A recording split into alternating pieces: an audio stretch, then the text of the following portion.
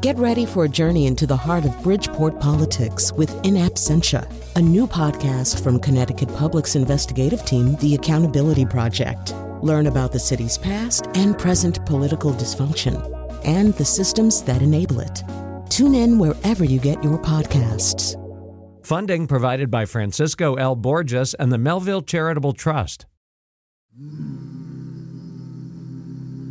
Let us pause in life's pleasures and count her many tears. Oh, we all share in sorrow with the poor.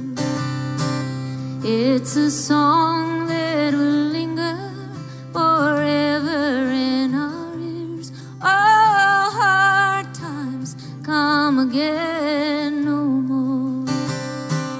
It's a song the side of the weary. Hard times come again no more. Many days you have lingered too long around my door. Oh, hard times come again no more. You know, that song, it does hark back to times not just of poverty and other kinds of troubles, but specifically to times of disease, too. And that's very much the theme of our show today. That actually sounds really gloomy the way I just put it. And it's not going to be that way at all. But because we have important lessons to learn from all this stuff, from the stories of the past. And they're, for the most part, or at least in many cases, really good lessons and really inspiring stories of people who figured out ways to deal with problems that occurred long, long before we started thinking about those problems. And here to help us get started is Richard Conniff, one of our favorite writers, National Magazine Award-winning writer for Smithsonian Magazine, National Geographic, and other publications, also former Guggenheim Fellow. And his new book is Ending Epidemics, A History of Escape from Contagion. He's with us now. Hello, Richard Conniff. Hey, Colin. How are you? Good to be here. Yeah, and good to hear your voice. We really do want to talk about history in the past. It's very hard to do that right now. I mean, we're like hard up against this kind of recrudescence of Robert F. Kennedy Jr. and his arguments about vaccines, and there are an awful lot of echoes into the past of your book. But let's start somewhere else. Let's start with the idea of, well, actually, we can start on the present and say, you know, right now there is polio. Poliovirus is turning up in wastewater. There are cases of polio infections. This is an example of a disease that appeared to be fully eradicated, and suddenly some things are happening, probably because people are getting, some communities, some places in the world are getting kind of lax about this whole idea of getting vaccinated. That's a repeated lesson in your book, right? That a horrible disease is eradicated, and then people forget how horrible it was and how worth it is to make sure it stays way, way in the memory. Yeah, that's exactly the message of the book. People forget that, you know, not so long ago, speaking of hard times, it was normal for 1 child in 3 to die before the age of 5, usually from infectious diseases. All of these diseases that I actually started because I had forgotten one disease. I started thinking about the book. In my work for National Geographic and other magazines, I've traveled all over the world, and I, as a result, have this World Health Organization yellow certificate of vaccination, and it is really full with many, many vaccinations, which have kept me safe in many developing countries. But one thing that I was getting regularly was the diphtheria vaccine. It's called DTaP, it's DTaP. It's diphtheria, tetanus, and pertussis, or whooping cough. But I didn't know what diphtheria was. And then I started to read about that, and particularly about an epidemic that happened in New England in the 1730s. And for some reason, I got hooked on one family in Massachusetts that lost 3 kids in the course of about 2 days to pertussis. A disease that was known as the strangling angel because it basically choked children to death. And then they lost a couple more after that. And they went through their entire family of 9 children. And many families in New England then lost families that were, as large as 13 children. People didn't understand how the disease spread. They actually had their kids line up when one family member was dying of diphtheria, lined up and kissed the victim goodbye, and as a result, passed the infection through their entire family. It was horrible. Anyway, that family, I went to visit their graves in I think it's Lancaster, Massachusetts, and that just got me thinking about all these diseases that all of us have forgotten about. Right. Let's stay with pertussis for a second because, once again, I don't want people to think that the whole book is about the angel of death. It's about these pretty inspiring things that happen and these truly unsung heroes, a lot of whom seem to be women. So in the 1930s, pertussis is still killing people every year, a lot of infants. And two people, their names are Kendrick and Eldering, and they are largely lost to history, I think, except for Richard Conniff's fine book. Explain who these two women were and what they were trying to do about pertussis. Well, so pertussis or whooping cough was killing 4,000 kids a year back then, and up into the 1940s. And these two women had gotten work in state public health labs. It was not intellectually very challenging work. You had to do a lot of routine tests. And when men had the chance, they would take university jobs or jobs that had more prestige or bigger salaries. And that became a problem in World War I because men were also off at war. So they started to hire women. It's really a first opportunity for women to get a foot in the door of science. And anyway, these two educated themselves. They got doctorates in infectious diseases. And then they came back and one of them, Pearl Kendrick, told her boss at the Michigan State Public Health Lab that she wanted to study one disease and do the work after hours. And he told her to go ahead. He said, sure, if it amuses you, which I felt was a little patronizing, but in any case, it did amuse them. And they went on. They started by looking at samples from kids who had whooping cough. They identified the bacteria, which they had never seen before, by comparing it to pictures in a textbook. 7 weeks later, they had developed their first vaccine. And we should say, that I think you say it's cooking with no recipe. This is not at a time where everybody knew how to make a vaccine. They just didn't know how to make this one. This is at a time where the whole notion of developing a vaccine was pretty hit or miss, at least compared to what it is now. You bet. And in fact, the men who had made whooping cough vaccines at that point had generally failed. Well, I think most experiments with vaccines would have failed then. And in 1942, the AMA said that there was no effective, or actually it was earlier than that, it was in the 1930s, said there was no effective whooping cough vaccine. So these two women steadily improved their vaccine. And then they got the residents of Grand Rapids, Michigan, to volunteer their children to be tested. Okay, now that's hard for us to imagine now because it's an experimental drug by two women who are working in what they called their midnight hours after they had done their routine day's work of tests. And, no university backing or anything like that. But those parents knew just how horrible whooping cough was, how you held a child in your arms and the child couldn't breathe. It was just a continuous coughing. And then there was this incredible, desperate gasping for air that produced that whooping sound. And you felt, that the kid was going to die. And in fact, often they did die. And so parents were desperate to have a way of preventing that. And this vaccine was potentially that way. So they did it and they got good results, very good results, actually, in preventing the disease. And the male establishment said, well, not so much. There's one guy who says basically from afar, from a distance, goes, well, this can't be any good. They're not doctors. They're not me.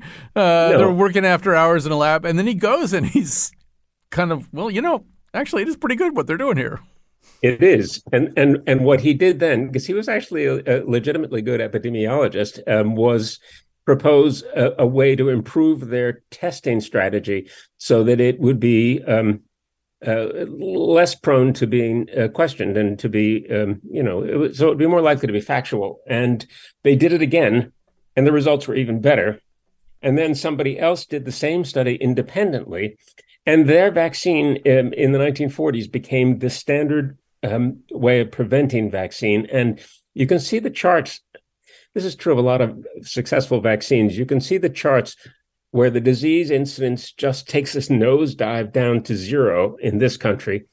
And then their whooping cough vaccine got adopted by countries worldwide, making whooping cough an increasingly rare disease. So I want to hone in on that whole idea because we are in an environment now where people are like cats turning up their nose at their food. I don't think I want an MMR vaccine for my kids. So because they haven't seen anything really bad happen, they haven't seen waves of children born with birth defects and birth abnormalities and problems, including autism. Ironically enough, given what the conversation is. But let's stay away from that for just a second and just talk about the history of people welcoming this the way the people of Grand Rapids did. Let's go back a little further. I love the expedition sent out by King Carlos IV of Spain in, I think, 1803 to go bring – so this is 1803. And it's like, let's go bring some vaccines and some cures of smallpox to the Americas, which sounds just amazing. And so say a little bit more about it and how they were welcomed in, say, Venezuela. Yeah. This vaccine had been developed by Edward Jenner in 1796. He was a country physician in the west of England, and he developed it from a disease of cows that happened to be closely related to smallpox. It's called cowpox. And it spread across Europe with incredible speed because people knew just how bad smallpox was. Basically, everybody got smallpox then, and it would come in these recurring epidemics, and sooner or later you were going to get it, and the chances were good that you were going to die. It's like 15% mortality in Europe, and if you were in North America and Native American, it was more like 90% in some areas. So when this arrived in Spain, which it did almost immediately. The Spanish king had experienced smallpox in his own family, as everybody had. Oh, and I should say one other thing about smallpox. It doesn't just kill people. It maims them horribly. Mm-hmm. There's a photograph early in the book of two children who got exposed to smallpox on the same day. One of them had been vaccinated and the other not. One kid, the one who was vaccinated, has perfectly clear skin. The other, it just looks like food that's been left on a road for, a very hot day and run over by a lot of cars. His face is a horrible mess, his whole body, really. And people came away from that permanently scarred and in losing their sight, having their noses permanently out of place. And so anyway, when it came to Spain, this king said, this is too good to keep to ourselves. And he organized this international expedition and brought the vaccine around the world to Spanish colonies everywhere. You should pardon the expression, can I inject a detail here, which is that it was a live virus vaccine or live vaccine. And so they didn't have, liquid nitrogen or anything like that in 1803. So they brought these kind of foundling kids who they sort of intermittently injected with the vaccine, right? Just to sort of make it possible to still have a live vaccine by the time I can't really describe it. I'm sure you can, the kind of scientific process that this is. But in order to show up in Puerto Rico or Venezuela or someplace and have a vaccine, you kind of had to keep giving it to a different kid. Yes, and they did that, They had 22 kids on board, and they did 2 kids at a time just to be safe. And so, in succession, that got the disease alive across the Atlantic. And I forget where they landed first. Was it Venezuela or Peru? Didn't they go to Puerto Rico first? And Puerto Rico said, "You know what? We're good. We're fine. Somebody else already got here." Yeah, that's right. It's amazing that happened, but yeah, that's how good this vaccine was, and what a relief it was to people. And then they went to another country where they were greeted with fireworks and parades and masses and so on. So it was It was a great event. Yeah, and just to hammer home that point, welcoming heroes welcomed heroes in Venezuela, because this disease was killing and disfiguring so many people. People were going, really? You have something that might actually help? My God, bring it over here. And there isn't that kind of finickiness that we encounter now. And I'm assuming the finickiness is kind of, we are spoiled and forgetful, and we don't read books like yours, and we don't understand our own history, and we don't understand how bad these things can get, and why you want to have something to fight them with. Yeah, that's exactly right. We don't remember it at all. And that's also, again, the other reason I wrote the book, because I want people to remember both how bad it was and how lucky we are to have these people who prevented us from getting these diseases.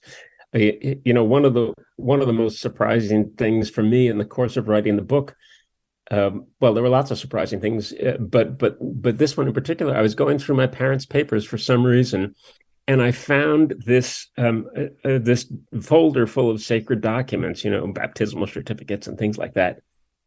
And in the middle of it, they had my vaccination certificate for polio from the first year of the Salk vaccine. Mine was in May of 1956, and I just found that my father and my uncle both had polio. My uncle was crippled for life, and summer then was polio season, and suddenly they didn't have to worry about that anymore. Yeah. So as long as we're on polio, let's tell two stories. Or you're going to tell them. The first one, I'm sitting here in Hartford, and there was a son of Hartford named John Enders. He's up in Boston by the time this happens. And so there are so many. I mean, we think of it as the Salk vaccine or the Sabin vaccine. But as you kind of make clear in the book, these really are team efforts. A lot of people put together little pieces along the way. And even once you get the vaccine, you haven't solved the problem. You need to educate the public. You've got to figure out things like bifurcated needles so you can inject a lot more people. But there are these little pieces of knowledge that come along the way. And so Enders was aware that there was something that medical science did not quite understand about kind of where polio viruses turn up in the body. I'll let you take the story from there. So, it's a disease. Polio is a disease that affects the nervous system. And it was thought that it could only grow in neural tissue. And the trouble with that was that somebody had attempted a vaccine in the 1930s, developed from neural tissue of monkeys. And it was a catastrophic failure. It actually caused children's deaths, a small number, but enough to be traumatic for the entire enterprise of developing a polio vaccine. And this was March of Dimes era, and the entire country was really caught up in this idea of ending polio, but they couldn't get past this barrier.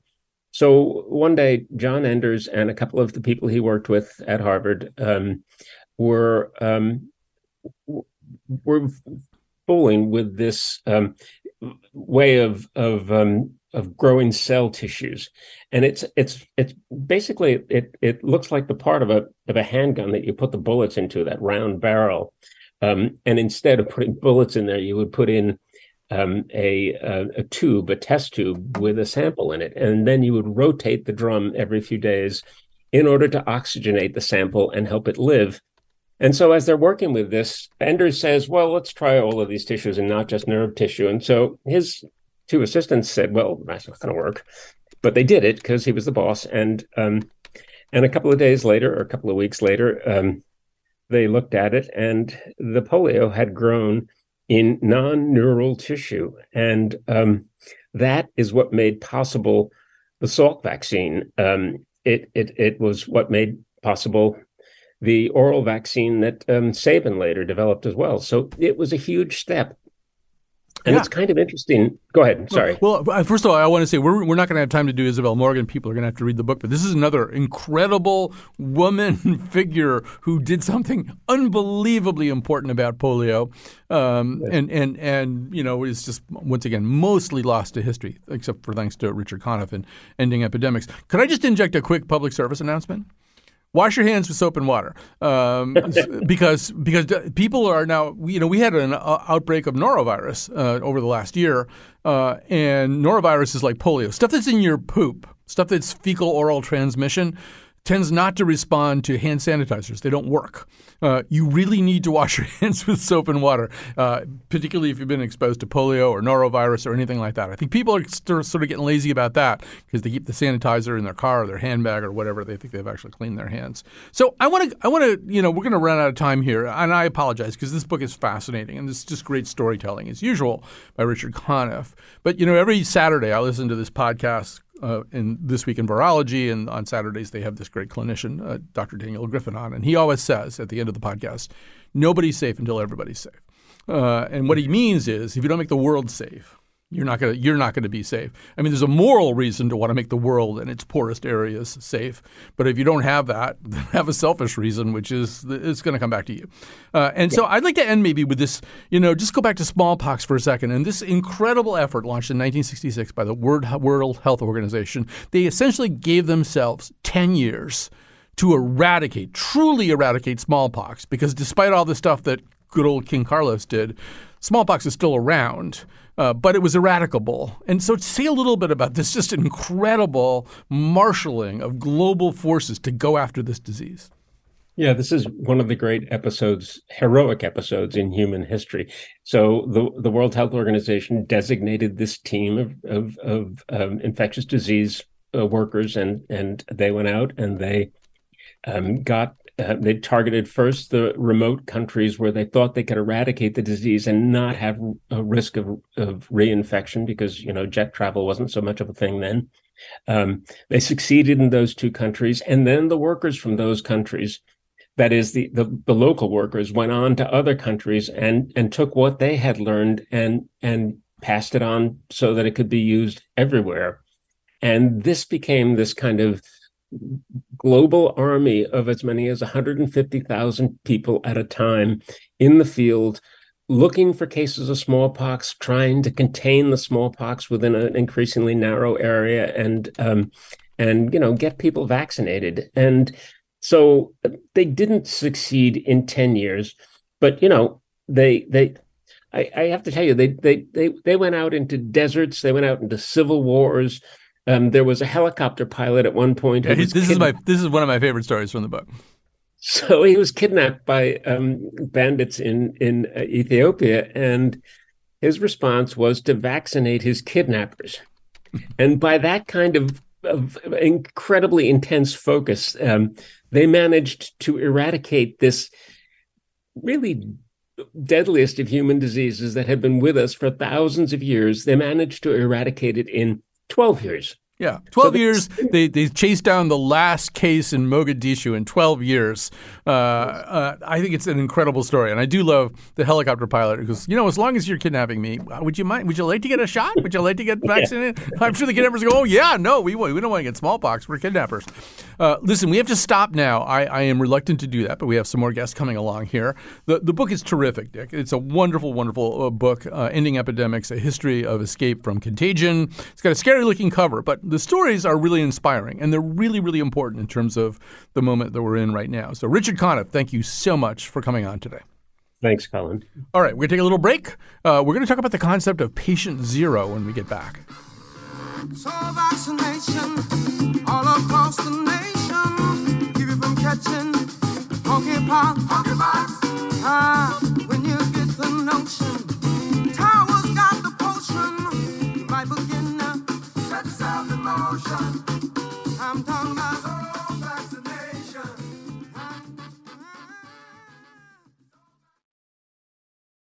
Support for this podcast comes from Hartford Healthcare. Elevating Health is funded by Hartford Healthcare. ECMO is a leading-edge, life-saving treatment for patients with cardiac or respiratory failure. Dr. Jason Gluck, director of the Mechanical Circulatory Support Program and Emergency Cardiac Care at Hartford Hospital, explains what it is. So ECMO stands for extracorporeal membrane oxygenation, outside the body oxygenation of blood. It's a life support technique that's used by highly sophisticated medical systems for patients with severe heart or lung failure. The technique involves removing blood from the body, oxygenating it, and then returning it back. ECMO procedures happen in the ICU, but not all hospitals are equipped with the necessary technology and staff. Dr. Gluck describes Hartford Hospital's ECMO Go team. So ECMO is considered when treatments have failed. And in our center, with a special ECMO on the go team, we'll actually take that technology to their hospital and help them out there if they need to stabilize the patient and then bring them back to heart for recovery. For more information, go to ctpublic.org/elevatinghealth.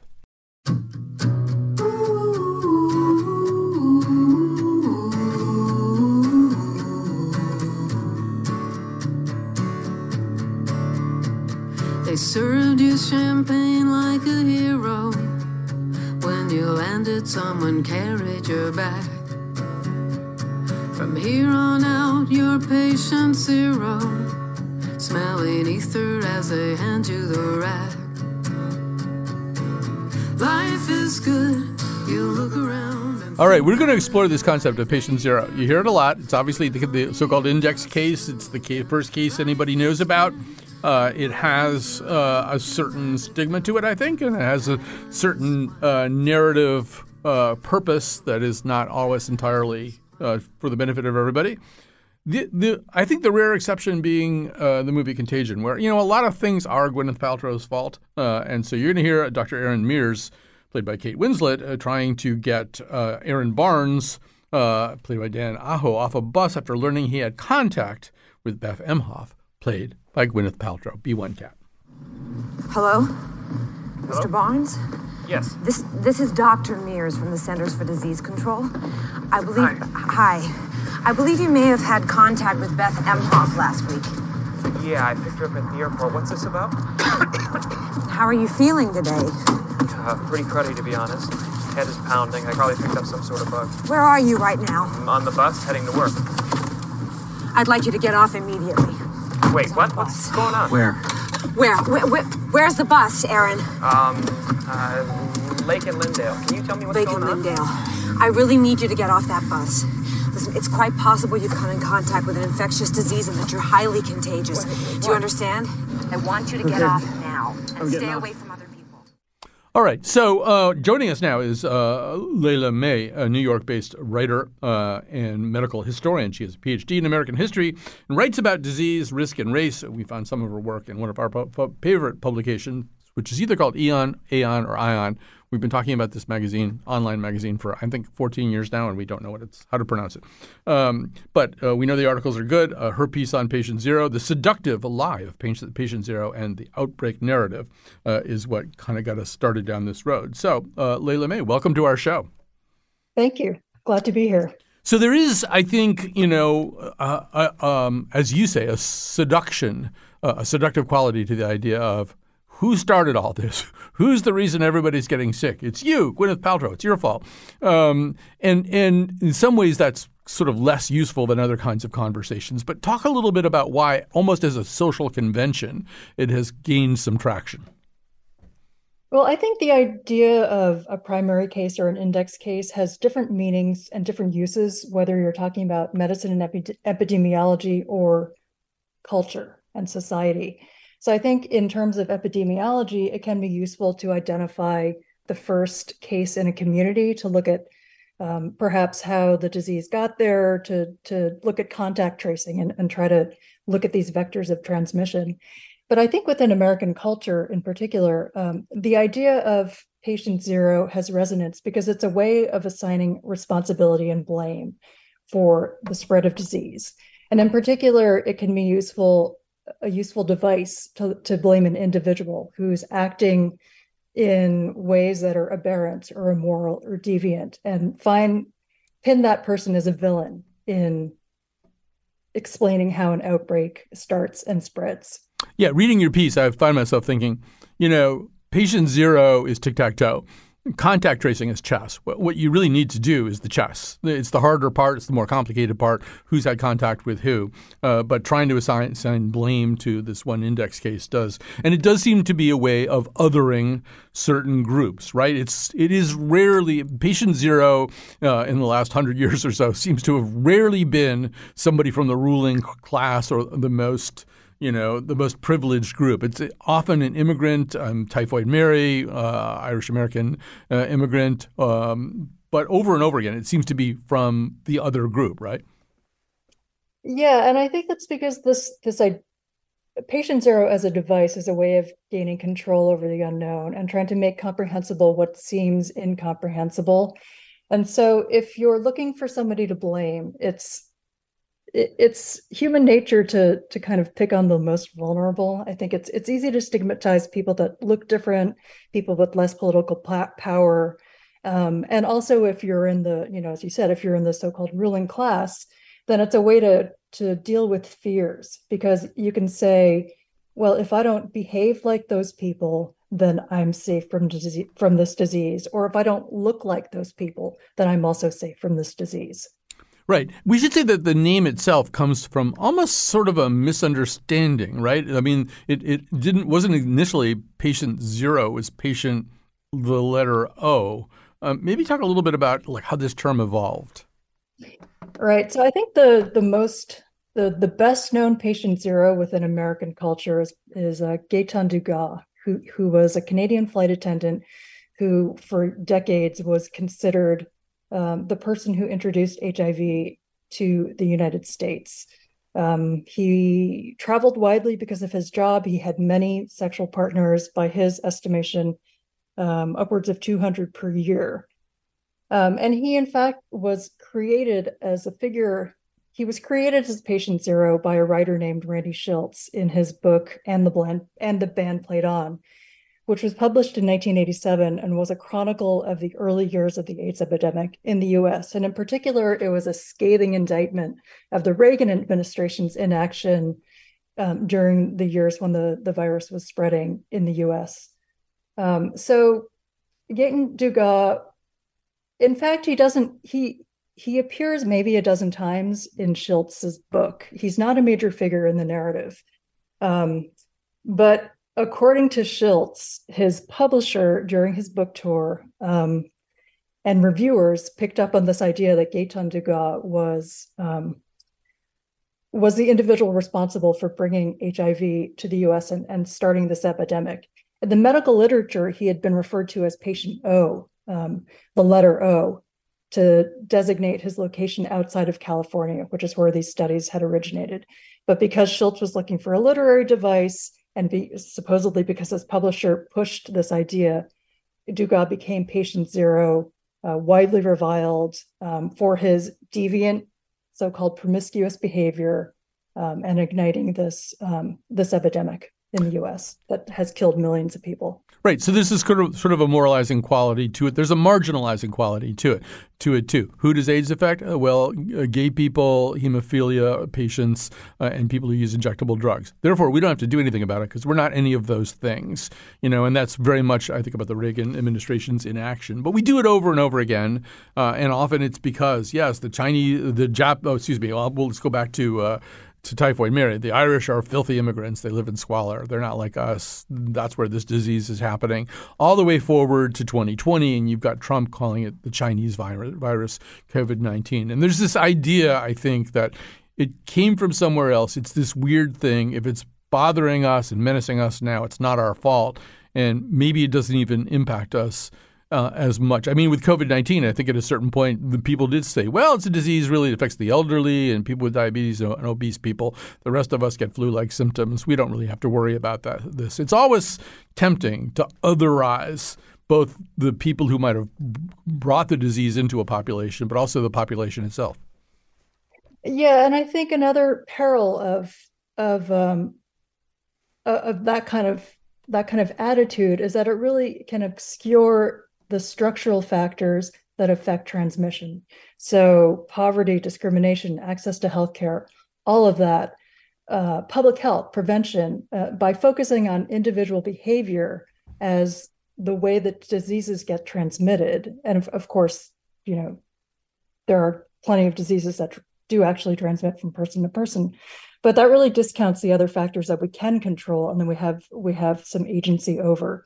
So, whether that's focusing on prevention and shoring up public health, or just working on alleviating inequality society-wide as a way to make our society healthier as a whole. So communities are healthier as well.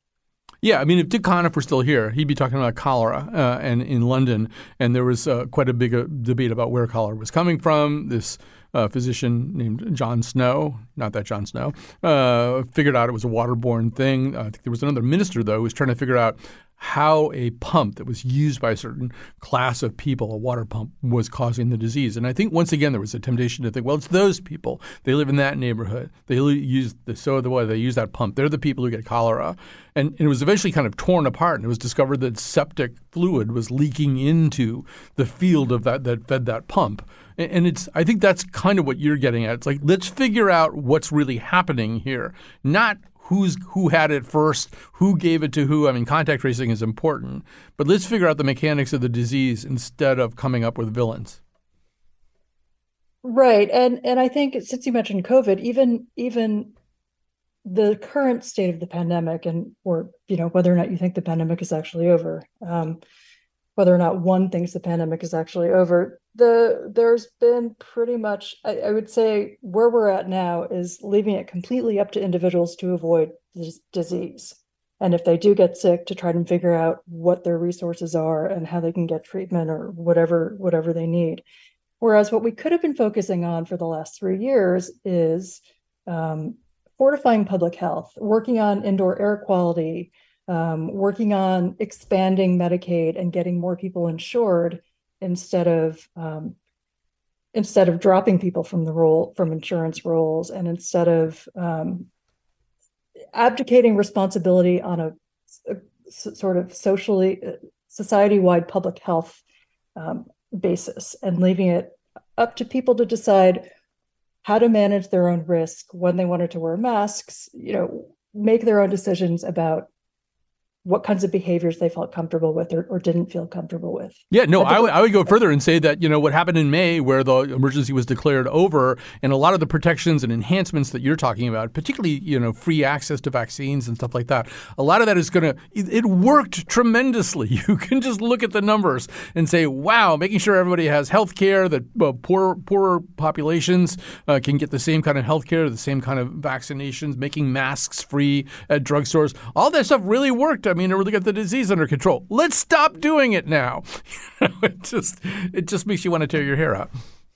Right. I think it's really a short-sighted understanding of the ways that diseases get transmitted in communities and the ways in which one person's vulnerabilities can affect a larger population. Absolutely. We're going to stop here. It's been a pleasure to talk to Leila May, New York City-based writer and medical historian, PhD in American history, writes about disease, risk, and race. She wrote about this for Aeon, Eon, or Ion. We will come back and we will talk to someone else about our fears of lunar disease. Yes, those were a real thing in the 60s. I was bruised and battered. I couldn't tell what I felt. I was unrecognizable to myself. I saw my reflection in a window and didn't know my own face. Oh, brother, are you gonna leave me wasting away on the streets of Philadelphia?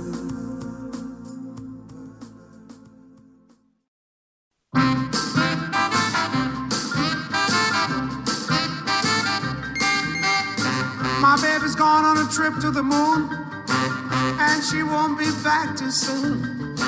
She doesn't write me and I can't sleep. All I hear from her is my baby's up in a rocket machine. Since she left, she ain't been. I do love that Louis Prima song a lot. We're going to get to this topic about what happens when your baby goes to the moon. What is baby going to bring back? But before we do that, I want to thank Kat Pastor. She is our technical producer and a wonderful one at that. And I want to thank, obviously, Betsy Kaplan, senior producer emeritus of the Colin McEnroe Show and the producer of this particular episode. She's back. I also want to mention that song about my baby's up on a trip to the moon, the Beep, Beep, Beep song. I think it's been covered now by Zane Weinberger, who's the husband of our current senior producer, Lily Tyson. But it's not funny the way he sings it. All right, so we're going to talk a little bit about some fears that existed in the 1960s as we got ready to go to space. Dagomar de Groot, an associate professor of environmental history at Georgetown University, is going to join us. His work has appeared in Guess Where, Aeon, Eon, or Ion magazine, The Conversation, and another thing we really like a lot. His most recent book, Ripples in the Cosmic Ocean, an environmental history of humanity's place in the solar system, will be published in 2024. So, first of all, welcome to our show. Thank you so much, Colin. It's a pleasure to be here. And speaking of our place in the solar system, so in the 1960s, it's pretty clear we're going to get up into space. And there are a lot of people, including the estimable Carl Sagan, who are wondering about this. What if we go to the moon? Who says there's no diseases on the moon? Who says we're not going to bring back the lunar equivalent of Virginia creeper and it's going to, crowd out all kinds of vegetation here on Earth? So say a little bit about how this played out. What was decided about it? Yeah, sure. So I think most of your listeners will know that in the 1960s, there was a space race, a competition between the United States, NASA, and the Soviet space program as to who could get a human being on the moon first. And this raged for most of the 1960s. Of course, it was resolved when Apollo 11 landed on the moon in 1969. But at the beginning of this effort, it was really unknown what the moon was actually like. Could you even land something on the lunar surface, or would it sink right through into the lunar dust and be lost? Like, even that question wasn't known yet. And the idea of whether the moon was actually lifeless, that really wasn't certain. People had been speculating for hundreds of years about lunar life. By the time you got to the 1960s, well, it was pretty clear that we didn't have lunar cities and actually intelligent aliens on the moon, but there was still a lot of controversy over whether there could be lichens in the crevices of the moon and the canyons of the moon. Probably not, but maybe microbes. Maybe that was a real thing. And the reason that people like Carl Sagan thought that those microbes might exist is because Sagan and another group of scientists, they were starting this new field called exobiology. It's kind of the precursor to today's astrobiology, which is all about the search for life in the universe. And exobiology kind of grew out of a broader effort to determine how life had started on Earth, how life could start, period. And it seemed by the early 1960s, like as long as you had the right chemicals, life could emerge out of that. Sagan and others speculated that the moon had once been very similar to the Earth. And it seemed like, therefore, life could have evolved on both worlds. Now, the moon obviously changed a lot. It got a lot harder for life to exist on the moon.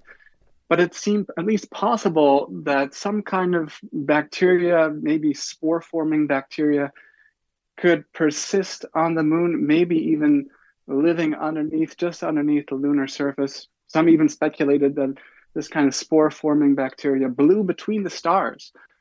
So actually the dark parts of the moon were made dark by just the concentration of bacteria from other stars. My mother told me that. She said every time a star sneezes, another star gets sick. So yeah, and I think there was also maybe, and I don't think we really have time to develop this too much, but the 60s was also maybe a time we weren't quite at Jared Diamond and Guns, Germs, and Steel, but we were kind of at a point where we were starting to realize that what happens in exploration, particularly when European explorers came to the Americas, is they get a lot of people sick because people don't have immunities. Yeah. They don't have any antibodies. A lot of people get sick. A lot of people die from diseases that were not endemic prior to the arrival of these strangers. That's often called forward contamination. What we were worried about here is back contamination. What happens when you come home from your journeys? So a plan was made, right? We're going to have to do quarantine, and it's going to be complicated because they're going to land in the ocean, they're going to get on an aircraft carrier, and then they're going to go someplace else. So they're going to be moving around a bit more than most quarantine people do. But say a little bit more about how that plan worked. Absolutely, yeah. So forward contamination is when you bring stuff to other worlds. So let's say bringing Earth microbes to the moon. And exactly as you put it, back contamination is when you bring those moon microbes back to Earth. And it was really difficult to avoid this when you're bringing astronauts to the moon. Now, they're taking samples from the moon and bring them back to Earth, right? So you've got to isolate those samples and make sure if there's any bacteria on them, that they can't escape into Earth's biosphere. But it's more complicated than that because, of course, the astronauts themselves have been interacting with moon dust, maybe moon microbes, those microbes could have entered into the bodies of the astronauts, and the astronauts could have contaminated the whole interior of their spacecraft, right? So you've got to isolate not only the samples that the astronauts bring back, but you've also got to isolate the spacecraft and the astronauts somehow while ensuring that they're all stay safe. And that is just going to be extremely difficult to do. So what happens is they develop this whole quarantine protocol, and by they, I mean the federal government, so that astronauts, when they get to the moon, after they collect their samples, they have to clean themselves, they have to vacuum the interior of their spacecraft. They've got these filters in their spacecraft. When they arrive back to Earth in the Pacific Ocean, they've got to be very careful about opening their hatch. When they do open the hatch, the divers that are sent by the aircraft carrier that collects them, well, those divers have to toss down some special suits that the astronauts pull on. Divers spray the hatch of the spacecraft with acid to kill any microbes. Then they're brought to the aircraft carrier and they're stuffed into a kind of trailer that's supposed to isolate them from the rest of the Earth. Everything is brought all the way to Houston. They're all stuffed into a great big facility called the Lunar Receiving Laboratory. And there, the astronauts are quarantined for weeks at a time. Same with their spacecraft. And the samples they bring back with them are tested and tested again to make sure there aren't any microbes. And this all looked very convincing from the outside.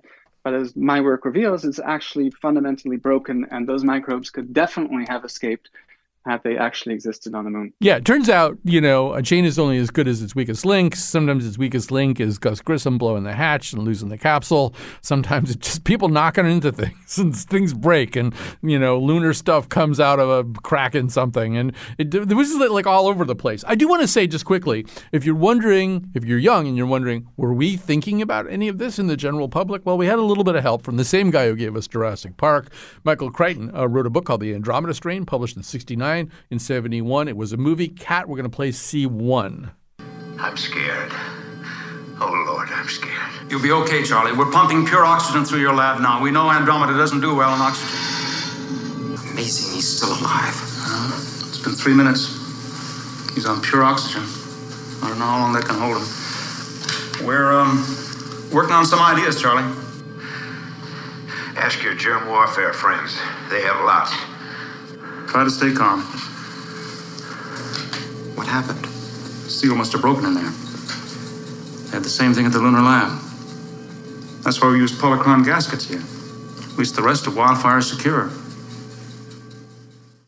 So, yes, something bad came back from outer space, and guess what happened? So we're almost out of time here, but I do want to say that obviously we are going to explore brave new worlds and new civilizations and all that Star Trek stuff. We're going to go to Mars, maybe go to Venus and come back. There's going to be more of this kind of stuff. I mean, it doesn't seem completely crazy to worry about this. How do we evaluate the risk here? Well, the risk is likely to be very low. These are microbes that have evolved on other planetary environments, even if they do exist, which seems unlikely. And it seems pretty unlikely that if they're brought back to Earth, that they would explode into our biosphere and ruin everything. But we don't actually know what the risk really is, right? We don't know these microbes are there on Mars or Venus. We don't know what their capabilities could be, how they evolved, how they would multiply. So there's just a lot of unknowns. And in my opinion, what this story about the 1960s reveals is that there is a limit to the extent to which we could control microbes of any sort, microbes brought back from another world. But you also think about gain of function research, which is going on in laboratories around the world right now, right? These efforts to make deadly diseases more deadly, to give them new capabilities in order to better develop vaccines. Well, that kind of research could be very dangerous, right? Because these diseases, perhaps we could not contain them within labs as easily as one might assume. So in terms of the search for life on other worlds, wouldn't it be safer to search for life on Mars before attempting to bring samples back to Earth? We did that very poorly with the Viking missions. Some scientists speculate or argue that those missions actually returned inconclusive results about the presence of microbial life on Mars. Let's test again, and let's do that again multiple times maybe before we risk bringing samples back to Earth. I think we need to be a lot more careful with sample return missions. Yeah, it makes sense to me. And if you've been to Mars, wash your damn hands with soap and water. Dagomar de Groot is an associate professor of environmental history at Georgetown University.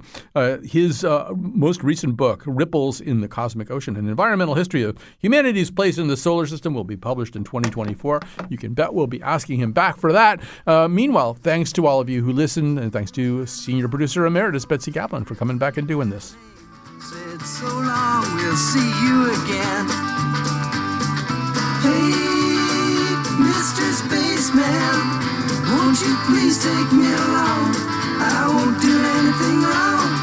Hey, Mr. Spaceman, won't you please take me along for a ride?